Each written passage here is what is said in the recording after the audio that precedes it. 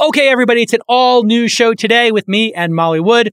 What else are we going to cover? Elizabeth Holmes is guilty of 4 counts, and we're going to do a dramatic reading of some of her text messages and talk about the fraud that everybody's talking about and how many years she's going to do. Then we're going to cover how even socialists are admitting that Amazon is one of the best places for people to work or they've ever worked. And we're going to discuss that balance between capitalism, socialism, and what a great job Amazon is doing in making conditions better for employees, and that balance between what socialists, democratic socialists, communists want, and what capitalism is providing. Finally, we'll discuss Biden's new sanctions against China and the implications on decoupling our two economies, which have spent 3, 4, 5 decades now intertwining themselves. It's a great show. Let's get to work. This Week in Startups is brought to you by Vanta. Compliance and security shouldn't be a deal breaker for startups to win new business. Vanta makes it easy for companies to get a SOC 2 report fast. Twist listeners can get $1,000 off for a limited time at vanta.com/twist. Masterworks, the first company allowing investors exposure into the blue chip artwork asset class. Twist listeners can skip the 30,000 person waitlist by going to masterworks.io and using promo code TWIST. And Our Crowd. Our Crowd helps you invest early in pre-IPO companies alongside professional VCs. If you're interested in investing, you can join Our Crowd for free at ourcrowd.com/twist. There's only one story today. Let's be honest. We got a long rundown and a lot of potential items to talk about, but I know that everybody's here for the one thing, and that thing is Elizabeth Holmes. Oh boy. Dang. So First, the facts, then the impressions. It's a lot the facts to get are to here. There was a lot to get. So she was found guilty on 4 counts of fraud, which many people were surprised by. She could serve up to 20 years in prison. Jason, did you think this was going to happen at all? I'm actually going to jump ahead. Did you think there would be any guilty verdict? Because the deliberations took forever. Yeah. The jury was hung on several of these counts. But 4 guilty verdicts, some related to investors. Were you surprised or not surprised? Okay, I was absolutely sure she was guilty. Now, that means, and I was sure she was guilty years ago, even before this stuff broke, because, the back channel in Silicon Valley from investors I know who met with her was they laughed her out of the room because they would say, hey, as part of diligence, can we see the technology? To say, no, it's proprietary. And they said, yeah, well, we're VCs. This is we're going to be on your board of directors. The deal. You can show us. That's how this works.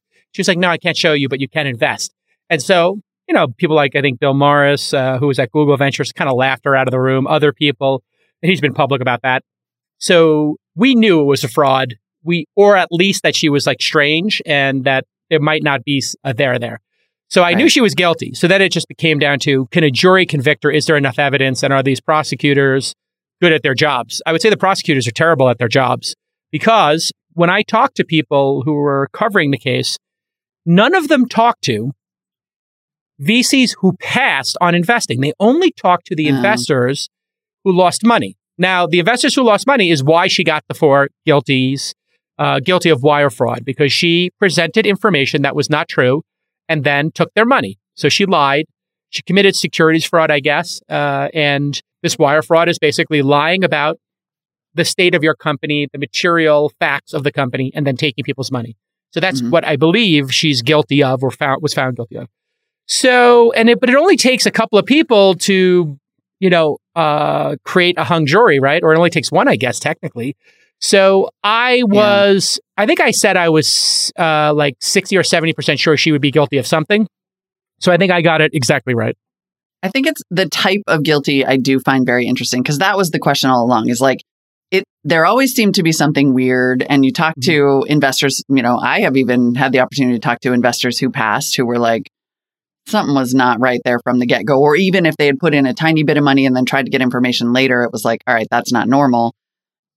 What is interesting, though, is that they found her guilty of conspiring to the 3 counts of wire fraud and then conspiring to defraud investors, but they were split on whether she intended to defraud investors all along, which I think is the kind of, that was the dinner table argument, is was it sort of an accidental Ponzi scheme where they got in over their heads. The technology wasn't working. Right. They got on the hamster wheel of trying to continue to raise money to get it working versus it being a fraud from day one, right? Which it clearly wasn't. Like there was definitely some true believer situation she believed her bullshit. Yeah, she was delusional.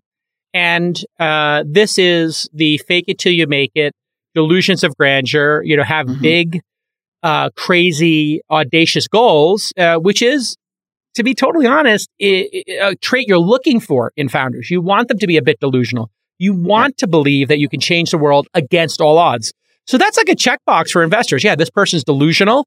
And what if they actually succeed? You want somebody who's crazy enough to try. The crazy, audacious idea, whether it's going to Mars or creating a search engine that indexes the world's information or connects 2 billion people on the planet. All of those crazy ideas, Google, Facebook, SpaceX, have come to fruition. Push a button and go from point A to point B in any city in the world. Uber, Lyft, etc. Amazon, get anything you want within 2 days. Like these are crazy, audacious ideas that now we consider de rigueur, obvious. And she was going down that path. But the difference is, she dropped out of school in, the realm of biology where you kind of need a science degree. Like if you're making an app, do you really need a science degree? No. Like if you're delivering books, do you need a science degree? No.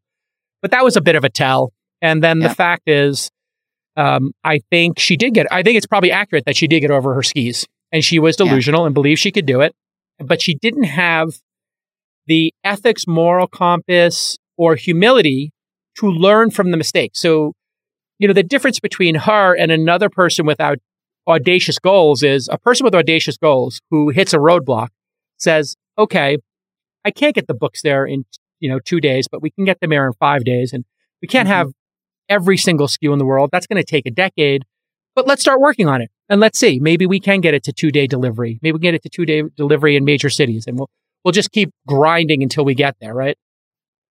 Instead, when she hit those roadblocks, she just doubled down and basically that's where the lie came in. So that actually might be the jury getting it right, which is this wasn't a conspiracy from day one. Yeah. Yep. I mean, that's what I find really interesting about. I think this is a very nuanced outcome and a nuanced verdict that feels to me to be ultimately accurate because anybody who talks to founders can see how this could happen. The red flags, of course, from the beginning were, and look, I'm taking this straight from your book, right? Not only would this lady not provide monthly updates, and I believe Jason is a big fan of you don't invest if you don't provide, monthly, if you're not willing to give monthly updates. Her investors who had put in, in one case, let's see, about $100 million from the family office of former Education Secretary Betsy DeVos, she wouldn't tell them anything for a period of years. This gets to, though, so let's talk about who they decided that she defrauded. And I see a conspicuous lack of Silicon Valley venture capital firms here, despite the constant insistence that this is a Silicon Valley story. Yeah. I mean, that's a great narrative. Yeah. It's a great narrative to say, this is what Silicon Valley creates, is this type of fraud. I think you have to pause for a second and say, this fraud is 1 in 10,000, right? This level of fraud, a Madoff level fraud, a Theranos level fraud. And then you have things that feel like this that are in the delusional category, which is Adam Newman from WeWork. Adam Newman, exactly. That's exactly who I was thinking of. Adam Newman a fraud or delusional? Where is he on that spectrum? Well, I had a WeWork office. It was pretty fantastic. It was pretty revolutionary at the time. You didn't have to sign a long lease.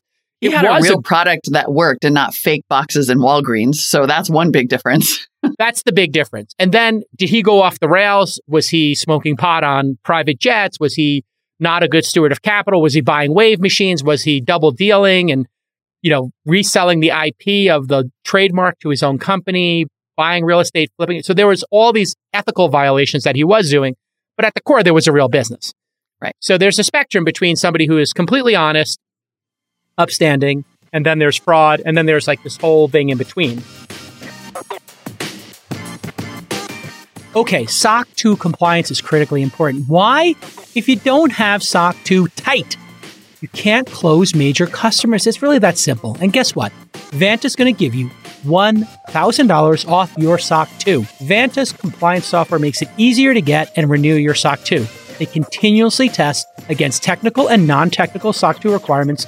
They partner with over 24 audit firms who have been trained to file SOC 2 reports directly within Vanta. And on average, Vanta customers are SOC 2 compliant in just 2 to 4 weeks compared to 3 to 5 months without Vanta.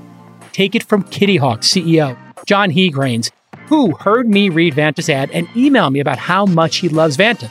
John told me Vanta was essential in helping Kitty Hawk get SOC 2 compliant so they could target those larger customers. So here's a very simple call to action. Unlock bigger sales and give your employees time to work on more business-critical assignments.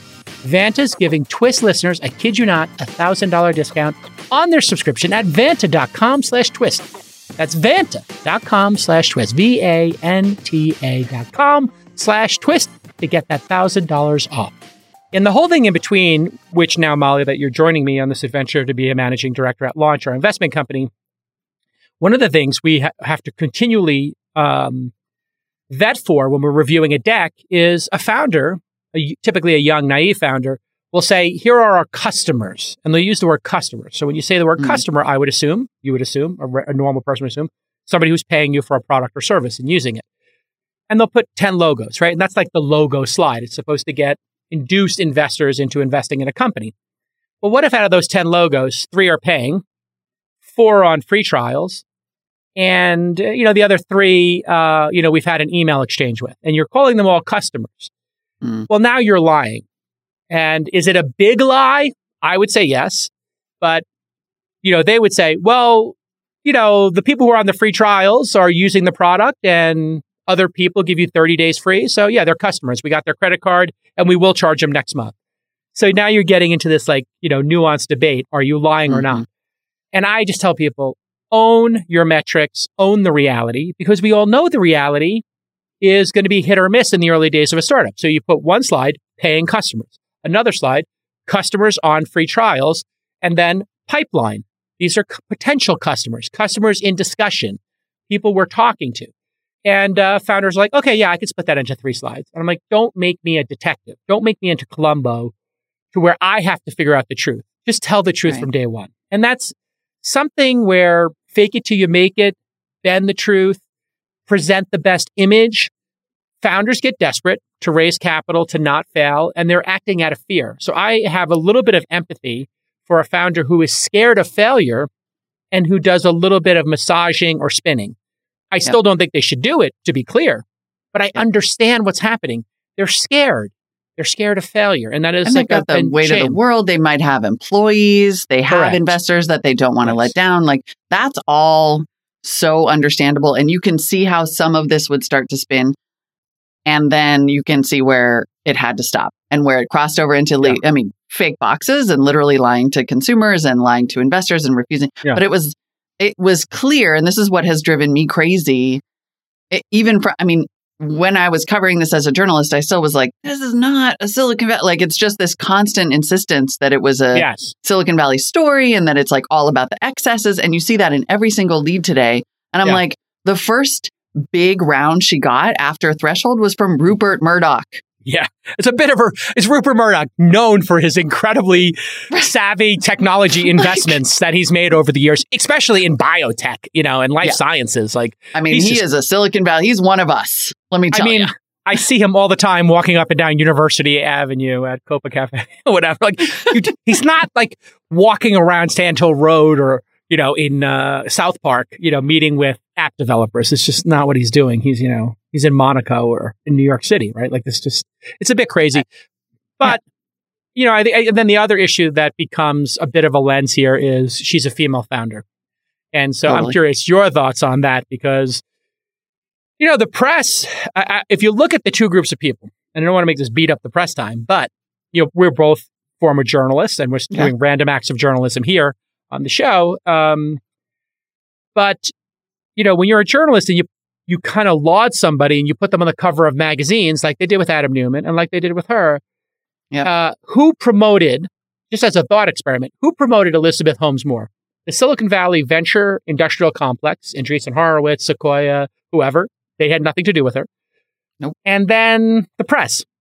She's on the cover of Fast Company, Inc., like every major publication. So, when the press is like, oh, it's your fault, I'm kind of like, or did you have any part in this? Is it? Right. Is it really my fault? Because I'm pretty sure that you have helped create a celebrity-obsessed culture all across America that led to like a TV guy becoming president 2 times. And, 100%. And it is amazing to see them all in lockstep now talking about how this is a Silicon Valley story. I'm like, this is a celebrity culture story and 100% related to the fact that this woman is irresistibly attractive. And you said it, not me. Absolutely knew how to market that. 100%. So she was leveraging the fact that she was attractive, which, is a tough conversation to people to have. But when I was in the magazine business, but so 90s, is Adam Newman. Like, it's not just I want to be 100% clear here. America likes pretty people. Newsflash. And not a shock. Right. That is not controversial to say. Not controversial. There's a reason why you and I are broadcasters who have big audiences. I'm just saying, right? Look at us. I mean, look at us. It's exhausting sometimes. It is. But with the two of them, who are like taller, better looking versions of us. Literally. I'm literally blushing right now. This is exactly. I'm like, But there is a thing with there is actually like studies that have been made about height and CEOs. Like CEOs are over 5'11" or 6 foot, and I'm 5'8.5" on a good day. Like the correlation with being CEO goes up. Putting all that aside, I was in the Star Chamber, my own magazine and other magazines, and with other editors of magazines, and they would do photo shoots and then decide who gets the cover. Yeah. And I can tell you that if you were an obese person, if you were an ugly person, if you were aesthetically not pleasing, you were not getting the cover of a magazine, period, full stop. Mm-hmm. And so one time we put somebody on the cover who was large in Silicon Valley Reporter. And I had this like big internal debate. Somebody's like, you can't, like literally one of my editors is like, this person is too fat and too ugly to be on the cover of a magazine. And, I was like, ugh. They said it so bluntly. I know. People were trying to outvote me. And I was like, but he's also the most successful person. We're going to put him on the cover anyway.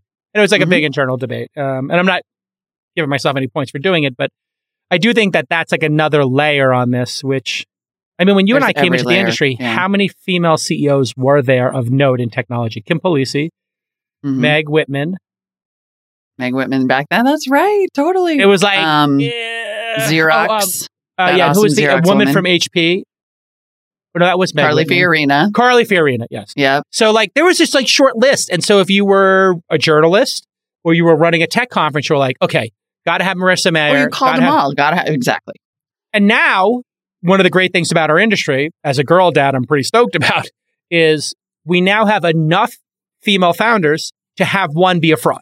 That's the way I interpret this. We have a large enough sample. Like if you only have 10, female CEOs or 100, like what's the chances of a 1 in 10? I call this a 1 in 10,000 fraud. Your chances of a 1 in 10,000 fraud, if there are only 100 or 1,000 female CEOs, is very low. Mm-hmm. But when you start trending towards 10,000, it's inevitable. Right.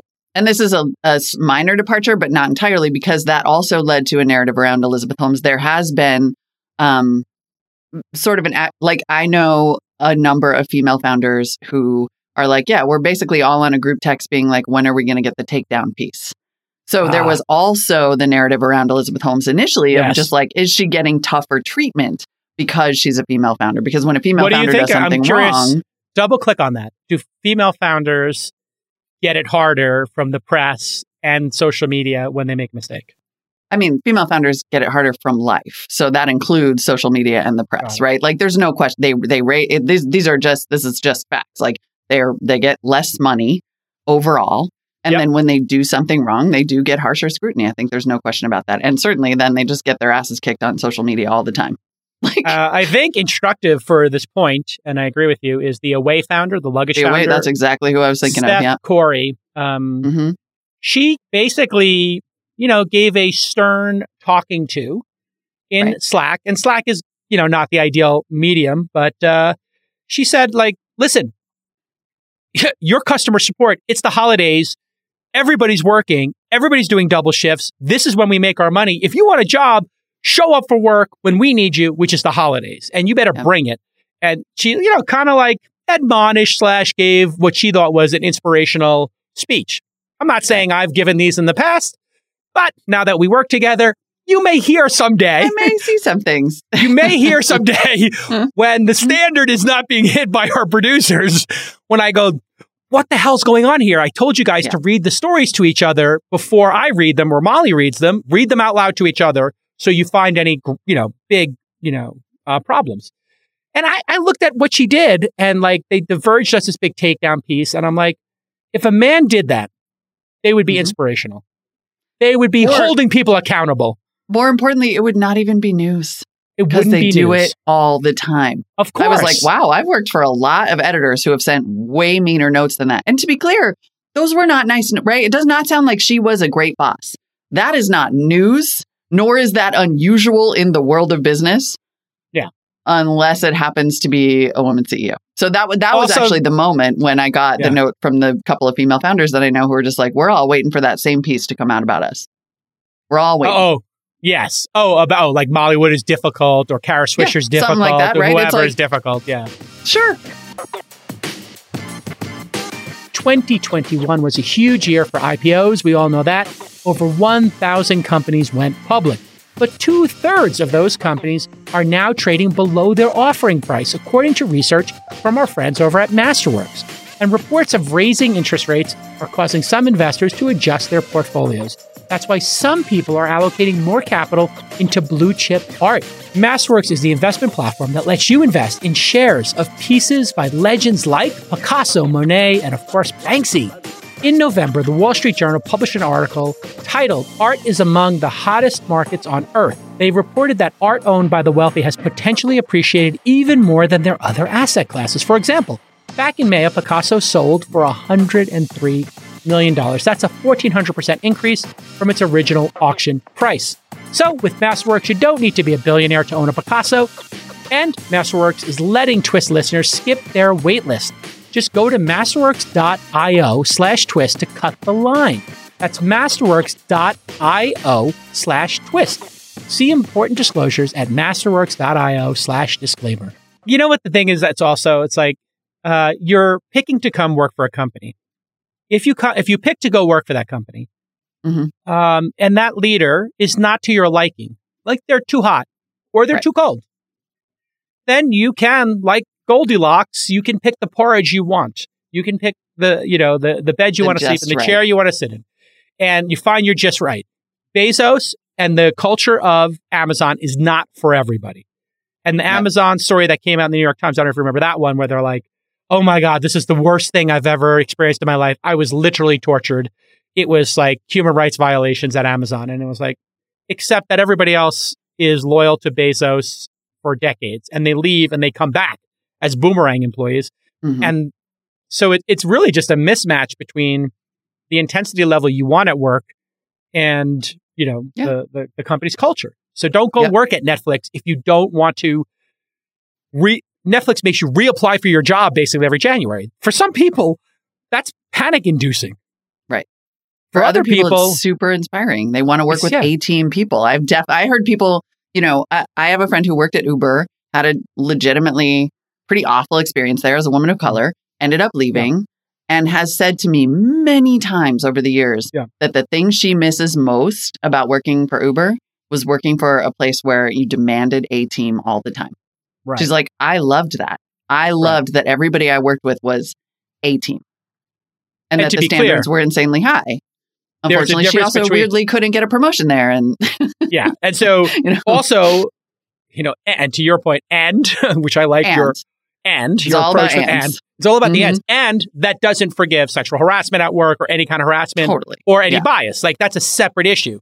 There's just intensity at work. And I look at the stuff with, and I tried to get her to come, Steph, Corey, if you want to come on the pod and you don't want me to interview, have Molly interview you. Yeah. Because this is one of the reasons I was stoked about you coming here. It's like some people don't want to interview with me, like, because whatever, my reputation, my culture or whatever, my tone. But I think, Steph, if you want to do an interview with Molly, I would love to hear you guys talk about this because I think it's such a real issue. And then she got ousted and I was like, she's like the heart and soul of the company as a founder. Like who is on the board of this company? Like, if she wants to give an inspirational speech and tell people to suck it up and work twice as hard or don't work at the company, it's her prerogative. You don't have to work at the company, right? And the idea that that's a leak, like that's a thing that should be, I don't know. Yeah, it's a little yucky. It was yucky. Yeah, okay, and then nobody puts their name on it. Let's move on. I do think we should get back to having a little more fun with the Elizabeth Holmes story, though, because despite all of the actual business facts of it, right, which are real and very meaty and worth discussing and lots of money and whatever, I mean, this is just right up there with WeWork in terms of like, you can't get enough of this crap. And the responses that you got to the tweet asking for the name of her autobiography, just lay some of those on us. Oh, okay. So I have a device I use on Twitter. I'll give it to all the social media optimizers out there and managers, which is I like to do a contest, either a caption contest. So I did a caption contest the other day with Jeff Bezos's, he did like a 70s disco picture of himself living his best life. That got a lot of great captions. Some of them a little dank, but I said, tell me what Elizabeth Holmes will title her autobiography's bonus for dankness. For those of you who don't know what dankness is, it's kind of like darkness in a Reddit term. So, user Aaron It's really Bali. thick weed is what it is. It's just really thick, moist, meaty weed. So dank weed is like and very strong. And also darkness, in the meme department. If you're going to smoke the dank weed, don't do that before the pod, Molly. Or that could be like something we do as a device on the pod. I mean, there's a lot more startups now than there used to be in that department. Okay, anyway, stay on target. On target, Rogue One. The blood sacrifice. Not bad. Okay. The blood sacrifice. See, I always like people who have a great starting point, but I like to workshop these. The blood sacrifice, you have to have the subhead here. The blood sacrifice, blah, blah, blah, blah, blah. It's a good start. Blood Truth, start. The story of an honest American worker. Getting there. Got a subtitle. Not a good subtitle, but Blood Truth isn't bad. Yep. In Cold Blood. Boom. That is great. Now, see, what's great about effective. Simple, and we're talking about the famous book by John Carreyrou. No, no, you're right. Bad Blood. In Cold Blood, Truman Capote. Oh, which by the way, shout out Philip Seymour Hoffman and Bennett Miller, who I knew in New York. What a great film, In Cold Blood. What a great book, and also the great Truman Capote film. So, In Cold Blood, you got to make a pun or a play on words here. Yeah. In Cold Blood. In bold blood, in something blood. So you got to like kind of get... You got to You got to take it a step further, Saba, you got to punch it up, right? With the workshop. Technically already taken. So. It's taken, so yeah. Bold blood might be interesting. Bold blood. Now we're getting to some dank here coming up next. Yeah, so anyway. So now you see how you workshop these things in the writer's room. The prick of life. Okay. I'm like a 14-year-old boy. That made me laugh so hard. Go back to the Beavis and Butthead. I'm just a child. This is good, though. Out for Blood, the truth behind my time at Theranos. Okay, see, now this is Lee. That's like a real one. That's like a real... Yeah, this is a person who works in editorial. That's good. Yeah. It's got a little bit of Silicon Valley stuff that I'm not into. But let's see. It's just like fancy for the description. An expose of how the venture capital fake it till you make it culture snowballed into a web of lies, deception, despair in Silicon Valley. So this person probably works in copy editing or the publishing business. It's not bad. I mean, that's almost not bad. Print ready. Out for Blood is great. What was the Sylvester Stallone movie? Rambo and something blood? I think it was like First Blood. First Blood. First Blood. See, now you can make a good play there with First Blood.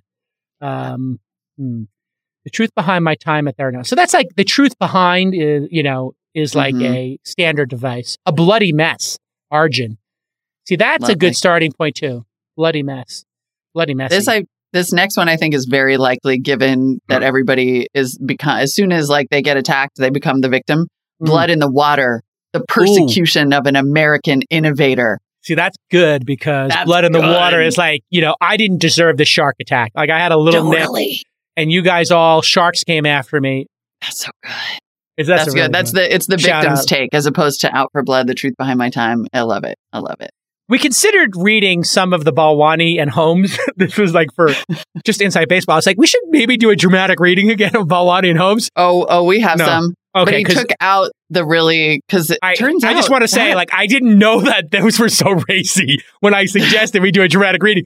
Because some of them were like, you are the sunshine of my life, my whole world. I mean, it was like cringeworthy, crazy. Yeah. I will say my boyfriend did not think it was very funny last night when I texted him, "Good night, loving you infinite." I thought it was hysterical. I'm like, this is amazing. I'm adopting all of this.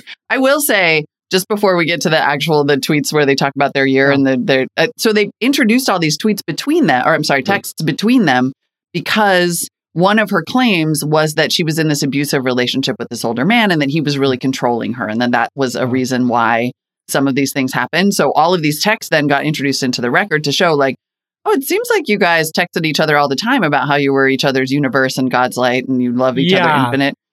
Yeah. But I'm not going to lie. Like I read that and I was like, this is not a healthy relation. That is not healthy. Well, also, I mean, I think it was love bombing and it was creepy. He was dating her when she was very young, and I see 10 or 15 years older than her. So she was like 31 and he was 50 when they first started this company. Oh, really? So, listen, I don't want to make a judgment on true love and like age differences. And I don't know exactly when this started, but the Svengali defense, like when you read the text and you look at the nature of the relationship, there was something in his pumping her up to do this. Yeah. But I mean, it's a very hard thing to read into somebody's relationship via text and understand it. So I don't know. Yeah. It's time for another Our Crowd deal of the week. Right now, you can join Our Crowd's investment in Blue Tree. According to the deal memo, Blue Tree has developed a process to significantly reduce the sugar in any natural liquid. That's interesting. This lowers health risks while retaining great taste. And Blue Tree has already signed a 5-year, 100 million liter contract with an industry leader, according to their deal memo. So we know that all over the world, tech companies are innovating and driving returns for investors. And Our Crowd analyzes many of these companies across the global private market. Then they select companies with the greatest growth potential and bring them to you, from personalized medicine to cybersecurity to robotics to quantum computing and more. In state-of-the-art labs, startup garages, and anywhere in between, Our Crowd identifies innovators so you can invest when growth potential is greatest, which is early. So here's your call to action. If you're an accredited investor, you can join Our Crowd for free at ourcrowd.com/twist and review their current deal memos. There's no payment involved until you decide to invest. So go sign up for free and check out those deal memos. You're going to learn a lot at ourcrowd.com/twist. But before we get to that, a shout out to Chloe Feynman, who I tried to get on This Week in Startups before she went to SNL. And then I got to hang out at SNL just randomly last year. And I hung out with her a lot. And she is hilarious and super funny. And her, Elizabeth Holmes, we were going back and forth doing Elizabeth Holmes. And it's just extraordinary. Yeah, like literally, I hung out with Chloe when I had my little stint at SNL for a week. So before I try not to talk about it because it gets reblogged, but putting it outside. Yeah. So before we start getting into the tweets, because we are going to do a dramatic reading. We are going to do it. Okay. But of the less loving you infinite. Yes, please. Because that can get very weird. Like, that's not acceptable. We do, though. Chloe Feynman needs to be our level set. She's the baseline. Okay. Let's hear it. And then you're obviously going to be home. Okay. Anytime you create something new, there should be questions. What higher purpose is there than changing the world? This is the nanotainer. I developed it on a Bunsen burner in my high school chemistry lab when I was about 14. I was on about 2 hours of sleep, but my chief aim is to live in a world where no one has to say goodbye too soon. First, they call you crazy, then they challenge you, and then you go on and change the world.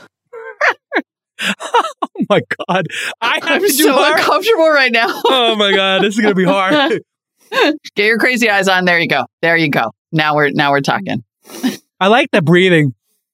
The breathing is so upsetting. I mean, it's so Hannibal Lecter. Like, I feel like, Clarice, have the lamb stopped crying? Oh, seriously. Clarice, who is this man you seek, Clarice? What does it call? Clarice. I was watching Red Dragon, by the way.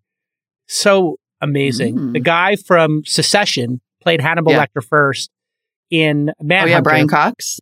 Brian Cox played Hannibal Lecter. It is such a great Hannibal Lecter before the other amazing Hannibal Lecter. But it's like a younger Hannibal Lecter who's like less refined. But my God, is that like that original Manhunter is a perfect film. Perfect, but creepy as like, do not watch it alone and lock the doors because it is demented. But it really gets into the profiler's mindset. I'll leave it at that. But the original Manhunter, which came out decades before. Okay, here we go. So wait, are we really doing this? We'll do a few of these. This is sort of the weird, like they're together, but like the business thing is getting a little rough. And then, oh God, here we go. Okay. For context, we might not make it through all these. For context, these are from late December 2014. They're on the cusp of the new year, and they're talking about how 2015 is going to be their year. This is our year. We can never forget this. Tiger. I know. I am focused on it. We will execute this year. I know. I'm focused on it too. And our kids never forget who we are. What does that last line even mean? And for our kids never forget who we are. I mean, the grammar's crazy. I guess this is in the age before Grammarly, so I can forgive a little bit. Our kids stay to, wow. I mean, this shows the delusion. I mean, it does show the delusion.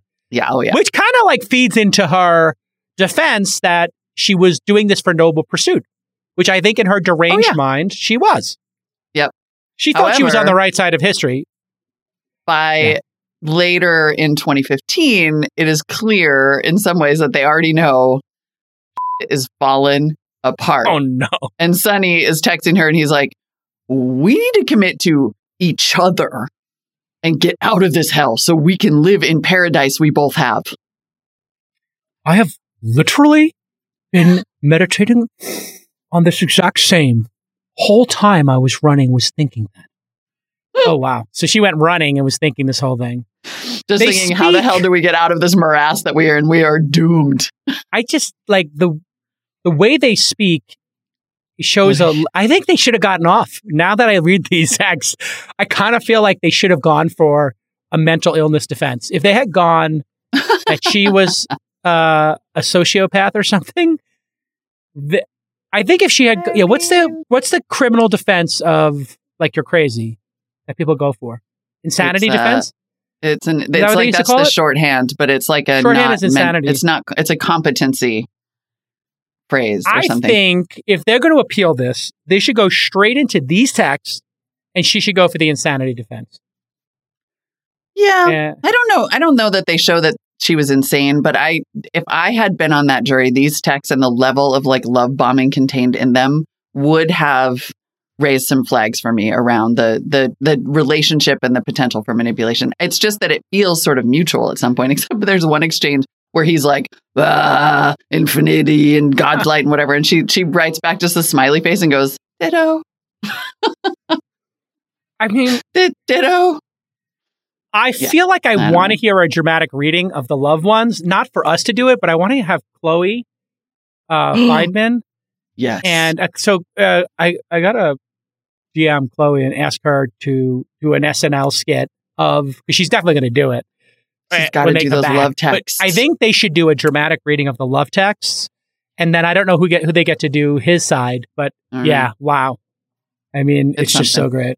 It's something. And then before we move on, there are at least maybe 1.5 other news stories we're going to talk about for just a second today. But we are going to leave you with this really profound tweet from Twitter user Keaton Inglis, who points out, you can take Elizabeth's freedom, but you will never take her Forbes 30 under 30. Oh, my Lord. God's a 30 under 30, the bane of my existence. Just hang up that. Yeah. I had somebody working for me who was like, my dream is to get to 30 under 30. And I was like, really? You need bigger dreams. I said to her, I was like, we need to really work on your dreams. They give that they literally splinter that into 500 categories now. 30 under 30 in mobile location apps, 30 under 30 in, mobile gaming, casual gaming apps, mobile real-time strategy apps. It's just a grift, folks, to get you to do an inbound link to send SEO juice to Forbes.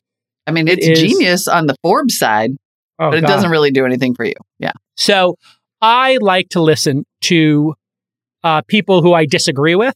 And one of the podcasts I subscribe to, and I'll listen to every third or fourth episode, is This Machine Kills. It's like a really far left podcast. And it's a bunch of like really wacky socialists who know nothing about business. But they do feel very strongly about socialism and, they're anti-corporate. And so I learn a lot about their position. And I just happened to come up that they did a little preview of their Patreon. I think maybe they do the half shows are on Patreon, half shows are available free kind of model. So there's This Machine Kills, and there's another podcast that's also anti-tech. And I'll listen to these because, as I said, it's really good to understand people's position if they disagree with you. And sometimes they actually have some really good positions for me to hear. But this one I thought was particularly compelling because they had to make an admission.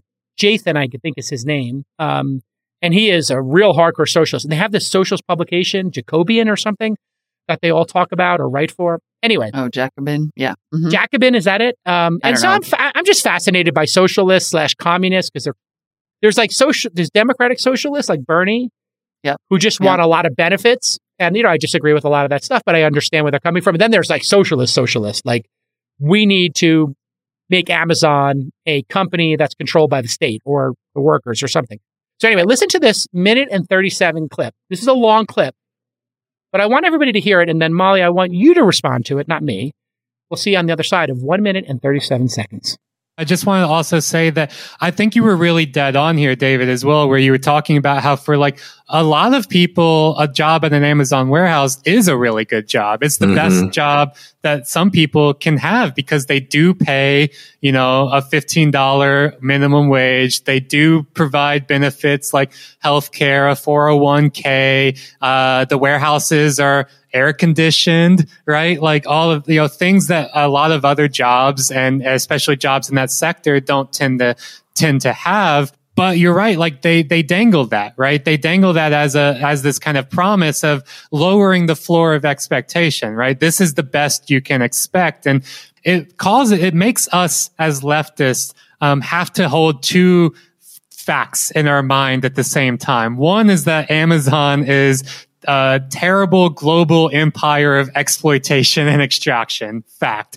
Another fact, though, is that for a lot of people, especially immigrants who work in Amazon warehouses in the US and Europe and Australia, this is the best job they've ever had. Right. This and they are thankful, rightfully so, to have that job. Our project as leftists is to try to resolve that contradiction, to resolve that dialectic of, on one hand, criticizing Amazon ruthlessly, while on the other hand, recognizing that people are not lying when they say they're very thankful for their job at Amazon. All right, Molly, what's your reaction to that? Yeah. I think this is interesting because this is sort of, we talked about this a little bit with Web3 yesterday, this idea that like, why did it have to become a religion? Because now this conversation has to be so partisan in sort of the purest, not the Democrat versus Republican, but the either like you're only for or you're only against, and there's no middle ground.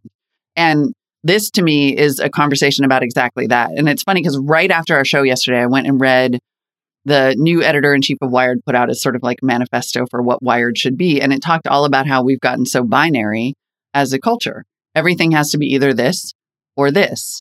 And I was like, that's what I was saying yesterday, but I didn't think of using that smart sounding word binary because we have like literally lost the use of the word and in our society. And so everything that this guy said on this podcast is 100% true. And this is why extremists only destroy and never create. Because if you can't hold two ideas in your head at the same time, then you are doomed to fail. You are doomed to never hear any truth. Like both of these things are 100% true. If you came from a place where only horrific jobs were available, or you live in a place where no jobs are available that pay this amount of money, working at Amazon can be the greatest job you've ever had. Absolutely. And Amazon should probably treat its workers better in warehouses. Right. Not even Absolutely. should probably, right? Like should. Like they ran that guy out for trying to organize and then smeared him as incoherent and then basically had to admit that everything he said was true. Like there's some bad stuff that they do from a worker perspective and have put a lot of small businesses out of business because they can't compete and have put in warehouses and fulfillment centers in places that have big job droughts and they pay better than anybody else. And if you put out of business some of these small mom and pop stores, consumers get a better deal because it's inefficient to have like a bunch of local stores selling Amazon Basic cables or, moisturizing cream or batteries. And it would be better for society, for the environment, if they came from a central warehouse and they were cheaper. And that is just a hard thing for people also to get their heads around. And Amazon takes data from its third-party sellers and uses it to create competing products and right? They deny it, but it's probably true. Right. And all of those things can be true. And you can want things to be better without needing them to disappear from the face of the planet. Yes. And Amazon pays more than mom and pops. And they'll pay for your college education now. And because because they got gigantic and they didn't always start that way, right? I mean, and they're more efficient and they use robots. All. And what I like about this is I felt like this was a great moment for capitalism in this negotiation between capitalism and socialism, between, entrepreneurs, seeking efficiency, wealth, opportunity, etc., innovation, and reaping those rewards, and socialists who are trying to defend people they perceive as not having agency, which I don't think is true, but putting that aside, I think their intention is correct. They want to defend people who they feel are helpless or, are under the gun, even though we have record low unemployment and 11 million unfilled jobs and whatever, putting that all aside. I thought it was like a good recognition for them because I believe what we're in the middle of is a great renegotiation. If equities drive people to become phenomenally wealthy, well, then we should let people participate more in equities. And so one of the things we talked about on All In is this freedom dividend, where what if we gave everybody $2,000 when they were born into a 401k of just an index fund, Vanguard, of the NASDAQ and the whatever, just a perfect index of the stock market. And they couldn't touch it until they were in college, and they could take, half of it for college, and then the other half was retirement. That would be unbelievable. And you know what it would do is it would put more money into equities, and we put them into American companies. So that gives us an advantage over foreign companies. So we make this American index of the best American companies. Now, the only problem with that is those, the Bezoses of the world and other folks would become more wealthy because you would have more automatic buying of their stocks, but at least everybody would be in on the game. And I think getting more people in on the game and letting them get equities and getting rid of accreditation rules and just making it a test or something, or even gifting people some free shares in companies as like part of their being born in this great country is the great balance, because then people would learn about equities. And that's what you're seeing here. I think it's sort of I think fundamentally it's a false equivalency to say that we're having a conversation about unregulated capitalism or socialism and nothing in between, right? Like we know that any organism that grows out of control kills you. That's the fundamental, that's cancer, right? Yeah, or like a small tree that gets too big tears out your foundation. Like you can't falls on your house.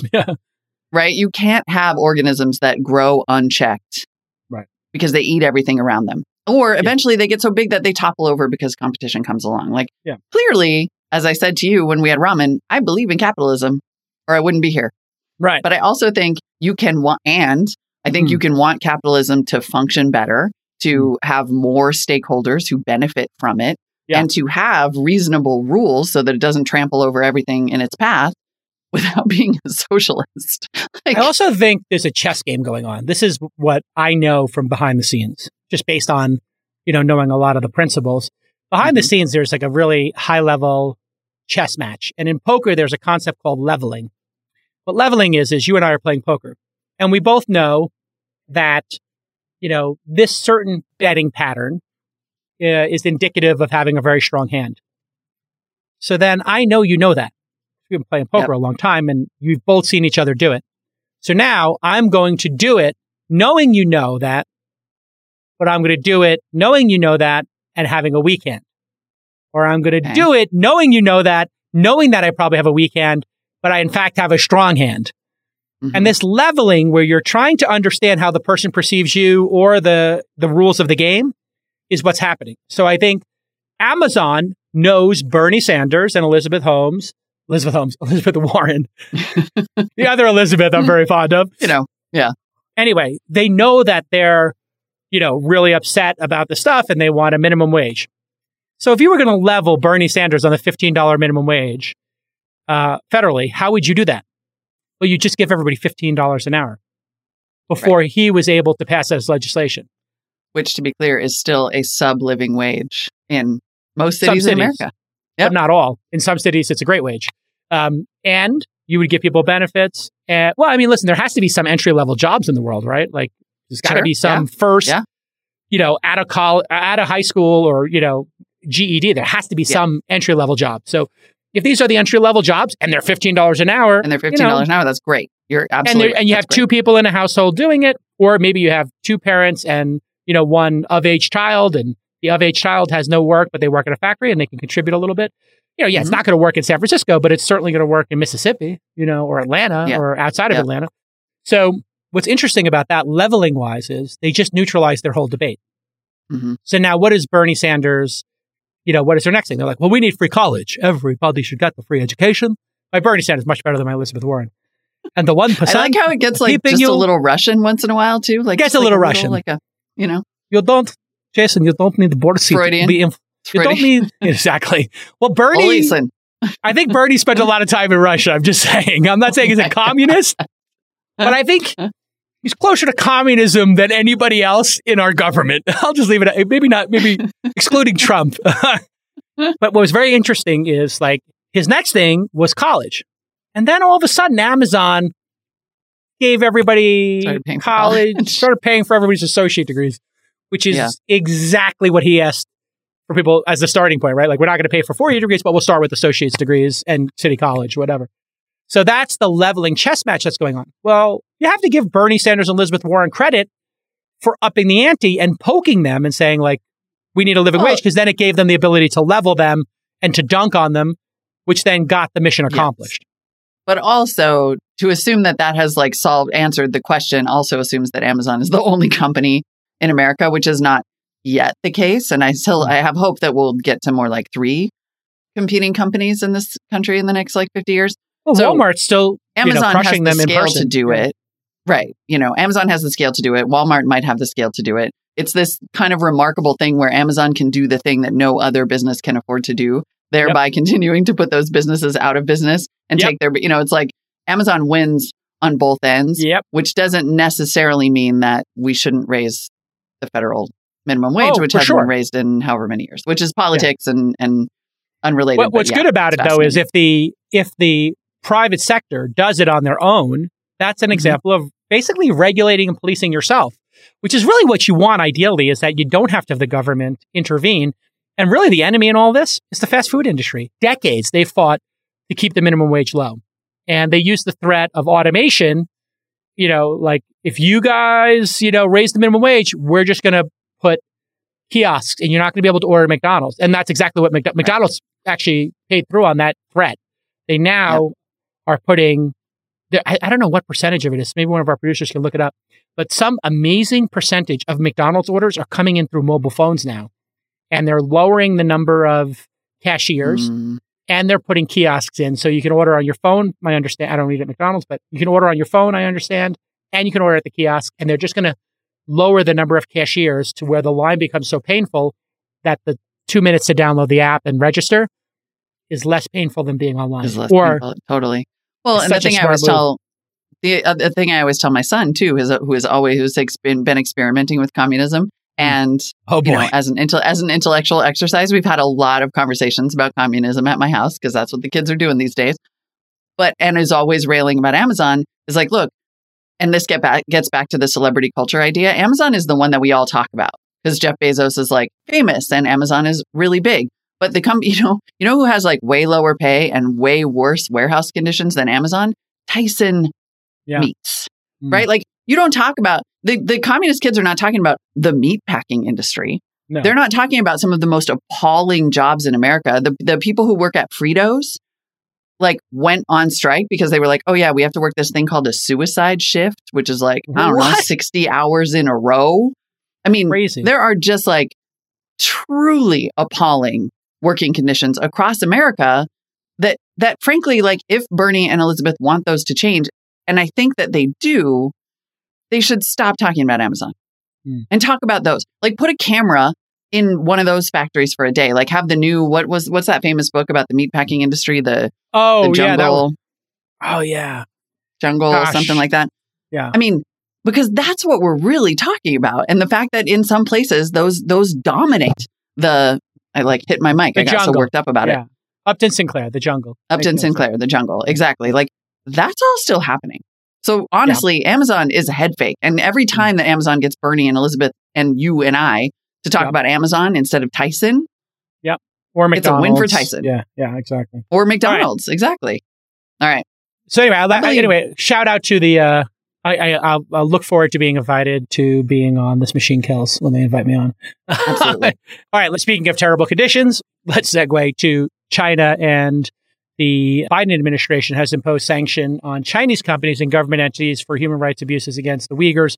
Finally, the U.S. government has said something. Xinjiang is an area that's about twice as large as Texas, has about 25 million people in it. There are many cities in China, for people who don't know, with 25 million people or more, which is really crazy when you think about it.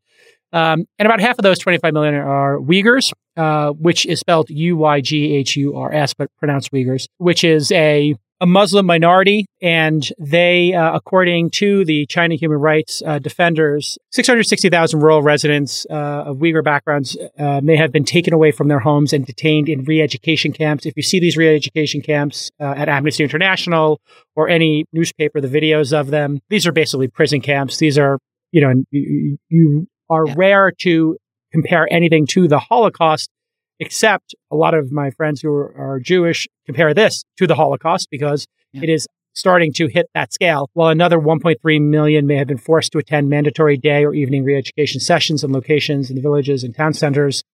Estimated 100,000 Uyghurs may be working in forced labor camps, according to Australian Strategic Policy Institute. According to NBC News, quote, U.S. intelligence has established that Beijing has set up a high-tech surveillance system across Xinjiang that uses biometric facial recognition, has collected DNA samples from all residents ages 12 to 65 as part of a systematic effort. There have been reports of forced sterilization, like the whole. It is an torture, ongoing rape, human rights beatings. abuse. Yes, there was an Atlantic cover article by a guy who had been arrested, a Uyghur man in China who had managed to escape with his family, but only after he and his family had been arrested a couple times. It's one of the most harrowing things you will read, and you will not be able to believe that it's happening in the world today.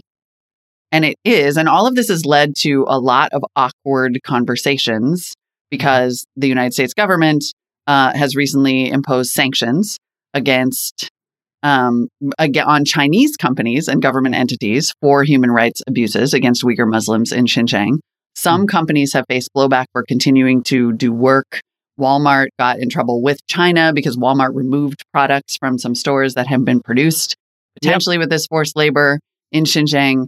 And and nevertheless, right, up to and including the United States government, everybody still wants to do business with China. And everybody has looked the other way for a long time as this story has continued to get louder and louder and louder. And you see this kind of ongoing hypocrisy about the relationship with China in the government and with private companies. Yep.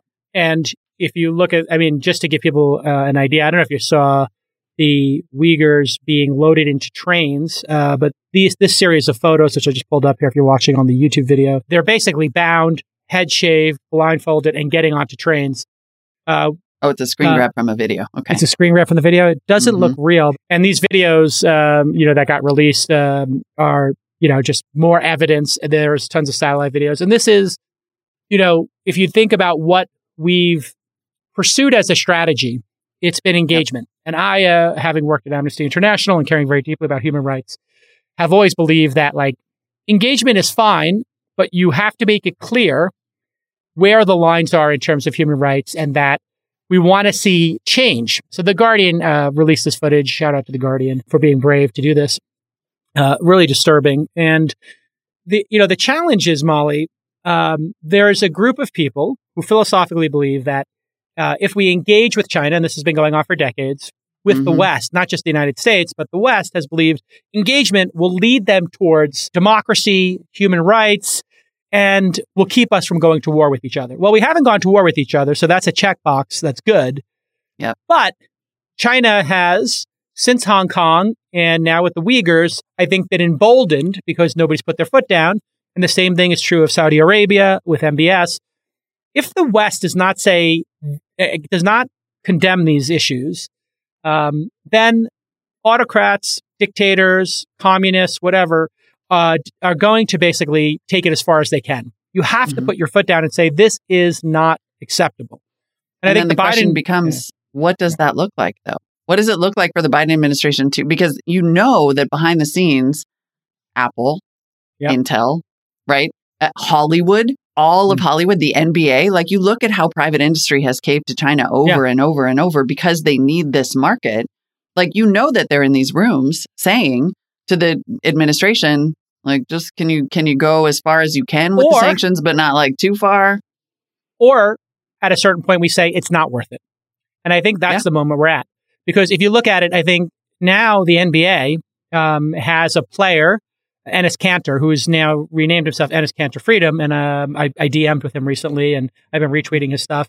He basically said, like, listen, I'm just going to go. And he's, his employment by the NBA is not certain. He's not like a top 50 player. He's a top 200 player or 150 player.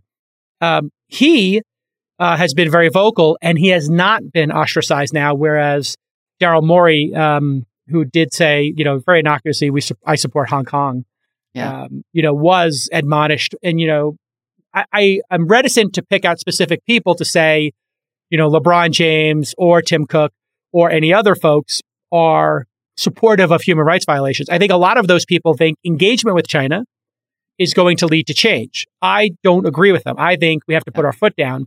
And now China's basically said, you know what? We're going on our own anyway. We're not going to let you invest in these companies. All the IPOs are going to be in Hong Kong.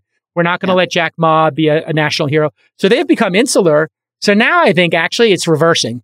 Everybody is going to offshore and reduce their dependency on China.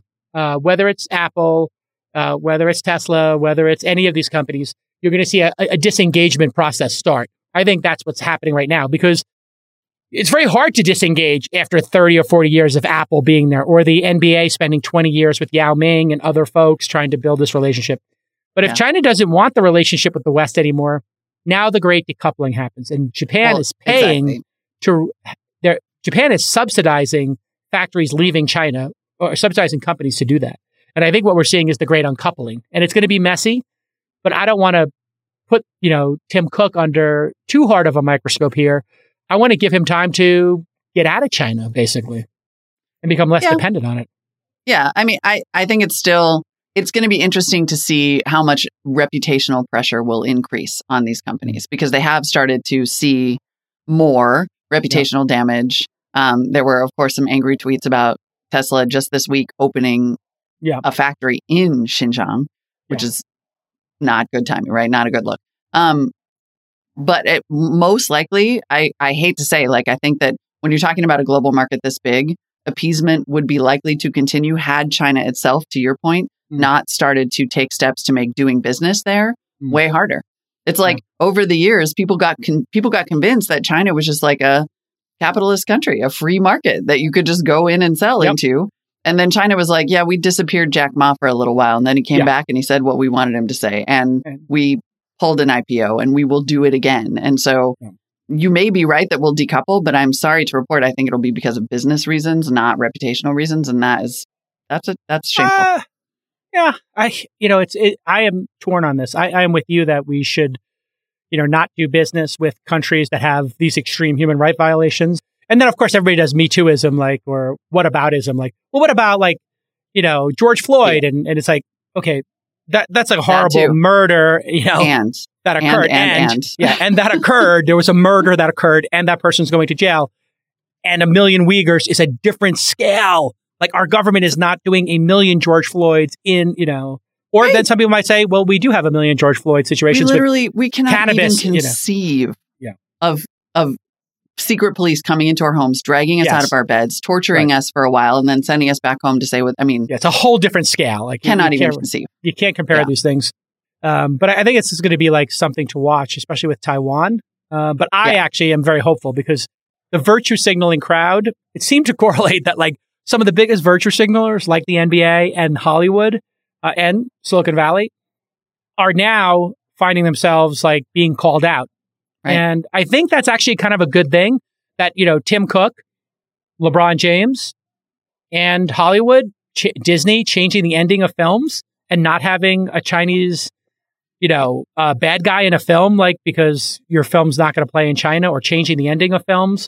Like, it's crazy. Like, and what's the point of being Americans and being rich and powerful and leaders in the world if you have to bend the knee to communists? What's going on here? China literally managed to censor American movies with market pressure. Like, China was just like, we're such a big market that you will censor yourself. Yeah. Yeah, exactly. Mean, think about that like level Disney, of power. Yeah. Like, literally, Disney is bending the knee to communists. Like, it's pathetic. All right, everybody. I hate to cut this short because I could talk about China all day long. It's a great discussion. We'll be talking about it and monitoring the situation. So we will see you all next time on This Week in Startups. Bye-bye. Bye.